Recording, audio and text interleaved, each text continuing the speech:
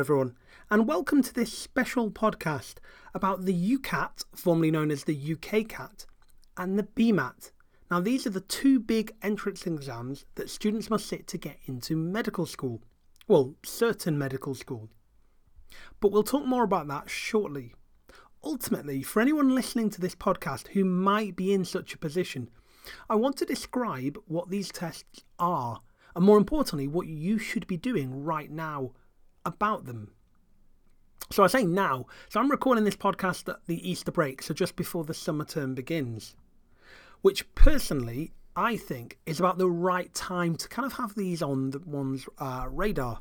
So as someone who has helped oversee the UCAS application process since the start of my career, a question that I often get asked is whether one needs to consider these entrance exams when filling in the UCAS form, or whether they can start looking into them just after. And my answer is neither. It is much better to be prepared. So the earlier that you're aware of what they entail, the better. So here's the thing. Top A-level grades are a given. For med school, you're looking at straight A grades, if not higher, at particular institutions. They will already expect you to have some extensive work experience background. Now, in the podcast I made about my own medical career path many moons ago, I talk about the nature of work experience that they're looking for. Yes, hospital placements are good, but you can get just as much from volunteering at your local hospice. Remember, it's not what you've done, it's what you say you've gained from it, what skills you've acquired from doing it.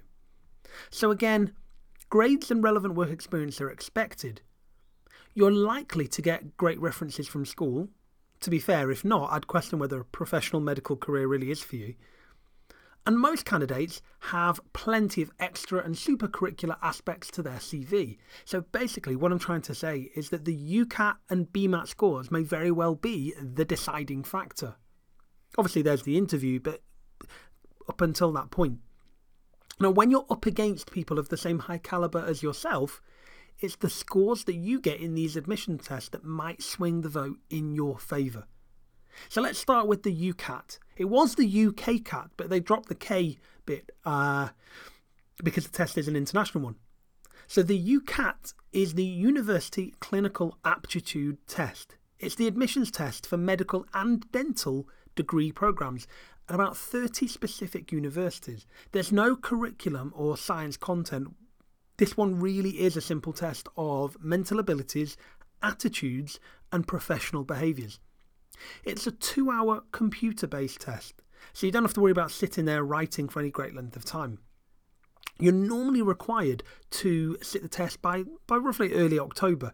Registration is actually open from May onwards, and the testing typically happens around July time. You can only, though, take the test once in any test cycle. Cost-wise, you're looking at around about 65 to maybe 87 pounds a go. A bursary is available for this one, though, I should say. So which are the universities that require UCAT? As I've said, there's about 30 in total, all with different requirements. So I would absolutely recommend going on the website of each individual university to get a little more detail about their own entry requirements and what it is that they look for from a medical or dental undergraduate. So wanting UCAT are the University of Aberdeen, Anglia Ruskin University, Aston University, the University of Leicester, Birmingham, Liverpool, Bristol, Manchester, Cardiff, Newcastle, Dundee, Nottingham, Durham, Plymouth University, the University of East Anglia, the Queen Mary University of London, Edinburgh, Edge Hill University, Queen's University Belfast, University of Exeter, Sheffield, Glasgow, University of Southampton, University of Sunderland, Hull York Medical School, the university where I personally went back in the day, University of St Andrews, Keele University, St George's University of London, King's College London and the University of Warwick. So it's quite an extensive list there. There are a small handful of non-UK associate member universities that you can also apply to, and they require the UCAT. So let's talk about what you can expect in the actual test. There are 5 subtests, as part of the UCAT, so like 5 mini subsections if you like. Verbal reasoning will assess your ability to critically evaluate information presented in written form. So some questions assess critical reasoning skills, and they require candidates to make inferences and draw conclusions from the information that you're given. So you'll need to read the passage of text carefully. You'll then be presented with a question or an incomplete statement and 4 response options, and you're required to pick the best or the most suitable response. You'll only be able to select just one response for those. Now, there are 44 questions and you've got 21 minutes to complete them. Now, if you're thinking, wait a minute, that doesn't seem very long, then you're absolutely right. It isn't at all. Time is perhaps the biggest issue that candidates face. So do your prep, work speedily, and pick your battles. Now, by that, what I mean is, if you're taking a long time on one question, move on, leave it, just move on. The decision-making subtest has 29 questions, but they're a little more generous here. You've got 31 minutes to complete them. So maybe move on to that particular section. Don't dwell for too long on one question, otherwise you'll just find time flies away with you. The idea behind the questions in the decision-making section are basically to, quote, assess a candidate's ability to make sound decisions and judgments using complex information. That sounds pretty straightforward. The quantitative reasoning section requires the candidate to critically evaluate information given in numerical form. So you'll notice with these tests, a lot of things I'm saying is critically evaluate. So you need a critical appreciation of the information that they're giving you. So this is the mathsy bit, basically. You've got 24 minutes to answer 36 questions. So that just leaves the 2 biggest subtests. Abstract reasoning, and that requires you to assess the use of convergent and divergent thinking to infer relationships from information. You've got 55 questions here, and you've got about 13 minutes. Yep, 13 minutes to do 55 questions. So you need to be quick. I mean, 55 questions in 30 minutes is quite a big ask, so you do need to be very quick. Basically, what this section is all about is your ability to identify patterns among abstract shapes, where irrelevant and distracting material may lead to incorrect conclusions. The test, therefore, measures your ability to sort of change track, critically evaluate and generate hypotheses, and requires you to query the judgments as you go along. Clocking in with 69 questions in total is the final section, and that's on situational judgment. So this part of the test assesses integrity, perspective taking, team involvement, resilience, and adaptability. They are the kinds of questions that are used widely in medical and dental selection, including the selection of foundation doctors, dentists, GPs, and other medical specialities. So it's worth paying attention, particularly to that last section. Now, at this point, I'd like to draw your attention to something written specifically on the UCAT website itself. Students always ask me about which books are best to buy to prepare, or which course they should attend and put themselves on. For around about £30, you can probably find a suitable one that claims to have all the insider knowledge, almost suggesting that they know what will come up and only they can help you preempt that. Now, I do not endorse any of these courses at all, or books, or anything like them for that matter. You don't need them. You do not need these books, and you do not need to put yourselves on these courses. So what did it say on the official UCAT website that I was referring to? So it says this: candidates should be aware that whilst there are many commercial companies publishing books and offering coaching for our tests, the UCAT consortium does not work with any of these companies or endorse the use of their materials. Taking advantage of these opportunities can cost candidates a great deal of money, and we would advise you to be skeptical about claims that they can help you do well in the test by coaching. Commercial organisations will be using items that are not necessarily of the standard you will encounter in the UCAT, and this may distort your performance while practising. Screen views may be different, and commercial organisations are unlikely to include the new item types which you may encounter in your test. They may not have updated their materials to reflect the introduction of the new decision-making subtest. Now, for me, there were 3 really important statements there. Does not work, be skeptical about claims, and may distort your performance. If you really want to perform well, then just go to the official website where they have practice tests and questions. Basically, a large bank of official questions for each subject, plus timed practice tests, which mimic closely the testing experience. You'll also find an interactive question tutorial, which includes general advice on how to approach the test, as well as specific advice on how to approach each of the subsections that I've mentioned. So, best advice, use their website, nothing else. Now let's consider the BMAT. This is a whole different ballgame. Before, you could only sit the exam after submitting your UCAS application, but the new test session in September means that you can now find out your BMAT score before applying to medical school. I would absolutely recommend doing this.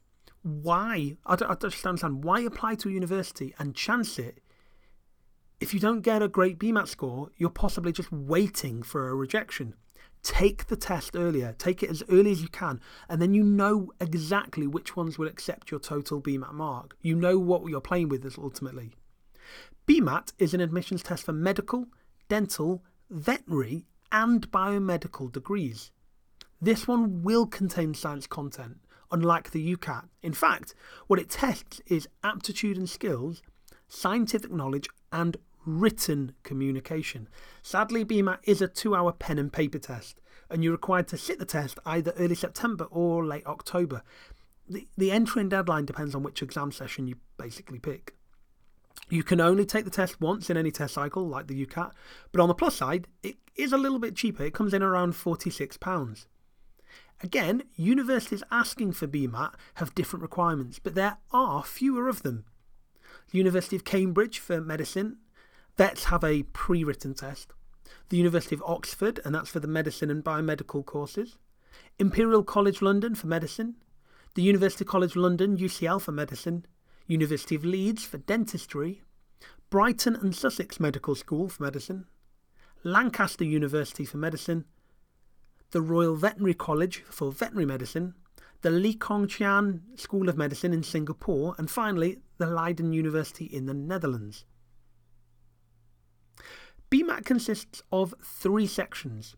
Section 1 deals with generic skills in problem solving, understanding arguments, and data analysis and inference. Here you have 35 multiple choice questions, but you've got 60 minutes to complete them in, so slightly more generous than the UCAT here. Section 2 assesses your ability to apply scientific knowledge, typically covered in school science and mathematics, by the age of 16. So, for example, we're talking about GCSE in the UK, IGCSE internationally. You've got half an hour to complete 27 multiple choice questions again. Now, Section 3 is the one that most students dread. For this part, it really isn't that bad, but for this part, you need the ability to select, develop and organise ideas and to communicate them well in writing, concisely, and effectively. So in a nutshell, you're given one writing task from a choice of 3 questions and you've only got 30 minutes to complete it. So again, taken from the official BMAT website, I'd just like to make this point. Anyone offering a paid service to help you prepare for BMAT will have no more knowledge than someone who has read the information on our website and studied past papers.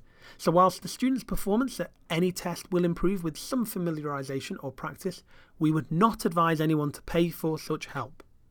There we go. Section 1 really depends on the individual. Questions are logical. They consist of problems that need solving. So perhaps they'll give you a list of names and you need to spot a pattern or an odd one out, for example. No one, I mean, it's up for debate, I guess, but no one, to me, no one can really help you with that bit. That's really on you, whether you see those kind of patterns or not. Section 2 is your scientific content. So yes, if you need a booster, then use your teachers for support. But I'm presuming that if you're applying for medicine, dentistry, veterinary or biomed, GCSE content shouldn't really be an issue. If it is, be proactive and get support for that. Fill in any gaps in your knowledge there. It doesn't mean So just to be clear, it does not mean, and I'm not saying re-revise your entire GCSE content, it means be prepared to show it off. The bit that you can get help with is section 3. We can get help with all of it, but the bit that I think, as in my role as a teacher, the bit that I can provide the most support with is section 3. Use your teachers for support with this bit. There really is an art to answering the section 3 essay. So here's an example of a question you might get. There is money to be made from not curing disease. What do you think is meant by this statement? Argue to the contrary. To what extent do you agree that there is money to be made from disease? Now that's quite an involved question. There's lots of elements to it. So here are my top tips for this section. Questions, like the one I've just read out, are often given in the form of opinions or quotations, and they're expressed as if they were factual. You get to choose from 3, so you should answer them by defining the statement or explaining what the statement is referring to, formulating an argument supporting and then opposing the statement, and then provide your own opinion on the statement only at the end. So be neutral for the whole essay, but only at the end give your spin on things. Your essay needs to be of good structure. It needs to be concise. It needs to be direct. It has to have logical flow of thought. Don't get too creative. You need to be more analytical and systematic. What you need to do is keep in mind that universities especially like UCL, ask you about your essay interview. So make sure you remember what you write. That's really crucial. Make sure you remember what you're writing down. Spend about 8 to 10 minutes planning your essay, which may seem a lot to some, but really give yourself that length of time. That leaves about 5 minutes for checking at the end. It takes most people about 10 to 15 minutes to write their essay. Remember, you only have a total time of 30 and you need a decent plan to set you up for the rest of the time. So you're looking at writing it for about 10 to 15 minutes. Mark out on the paper the start and the end of each section so you know roughly where you're going to be writing to. Don't try to sound intelligent by throwing in confusing terms or phrases. Grammar does need to be spot on, but more importantly, use words like therefore, moreover, similarly, in contrast to, etc., to make it clear that you are confirming or countering an argument. Don't bother with, this was my advice, don't bother with diagrams. Do, on the other hand, use specific case studies to make your points. And the BMAT Section 3 essays that score higher are the ones where candidates can actually draw on specific case studies to enhance their essay. They're drawing on background knowledge that they have. So stay abreast of the news, make sure that you're just aware of particular medical issues, especially because you're going to need an interview and they're going to no doubt question you on that. But have some case studies that you might be able to draw on for this essay. So if you're listening to this podcast and you are going to be sitting either the UCAT, the BMAT or both, then here's what you should be doing right now. Continue to work hard in your A-levels, or IB if that's the course that you're following. I can't make that any plainer. The biggest mistake that you can make is to neglect them whilst revising for these tests. I have seen it happen so many times. Think about A, which courses you might be interested in, and B, which universities you might want to go to. Look at all of the entry requirements. You need to be making a little spreadsheet of all the information that you find. Know what you are applying for. Visit the websites and download the resources. Try the past papers, then mark them as you go along. You'll start to notice patterns to the test, just like there are in any exam specification. And finally, these exams require individual prep, revision and effort, but school can support you though, especially with the BMAT Section 3. So ask teachers to read over and mark your essays and give you feedback. I, for example, offer weekly sessions during the term time to go through the admissions test with students. So if you're in a school that doesn't offer that, try to set one up. But above all, relax. Getting worried and stressed about these admission tests won't benefit you in the long run. Remember, you are trying to ultimately sell yourself to these universities. If they don't accept you, with or without a great UCAT or BMAT score, then it's their loss. So you just need to remember that. On that note, I'd like to thank you all for listening to this special podcast.